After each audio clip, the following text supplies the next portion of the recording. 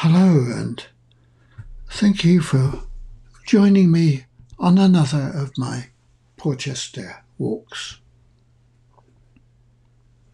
Early morning in Porchester is a great time for quiet contemplation. So today's talk will be about Porchester's late summer sounds.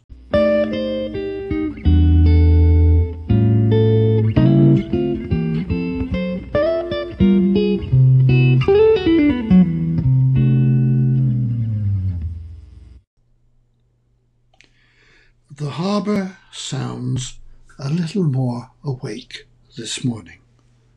Before I reach the old slipway at the end of Hospital Lane, it's already clear that the distant drone of a ship's engine is more than the usual mumbling of the Brittany ferry, now secure in her berth.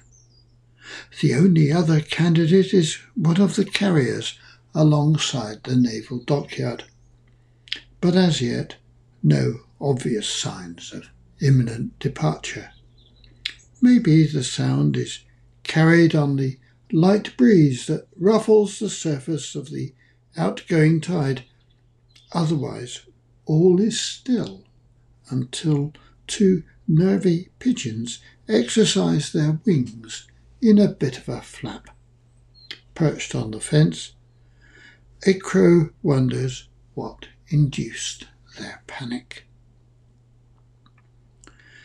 The matte black crow is a cool guy. He'd look good wearing shades. He holds his ground as I approach to near arm's length before wearily shrugging and relocating to a new watchtower. I raise my arm. He acknowledges the greeting with a guttural croak. Today is Saturday. Few dogs have yet dared to demand their early swim, and anyway, they'll already know the water is fast ebbing away. Exercise can wait for lunchtime. Overhead, a skein of geese announce their arrival with a V-shaped air display, but I doubt the immigration branch are yet awake to hear derisive honking. As the ultimate Europeans, geese gleefully care nothing for new visa rules on freedom of movement. They flap on towards the marshes around Langstone, and silence settles again across Porchester. The breeze is so light that it would not be noticed if it didn't shiver the leaves, a sure sign they are drying and will soon fall. And now I notice that the conkers have already fallen, and beechnut kernels are crunching underfoot. Another sure sign of autumn, the slamming of bedroom windows as wood smoke offends sleepy nostrils. Bonfires, most probably a fuming response to the local suspension of green waste collections. Now the busyness begins. Porchester stumbles reluctantly into Saturday.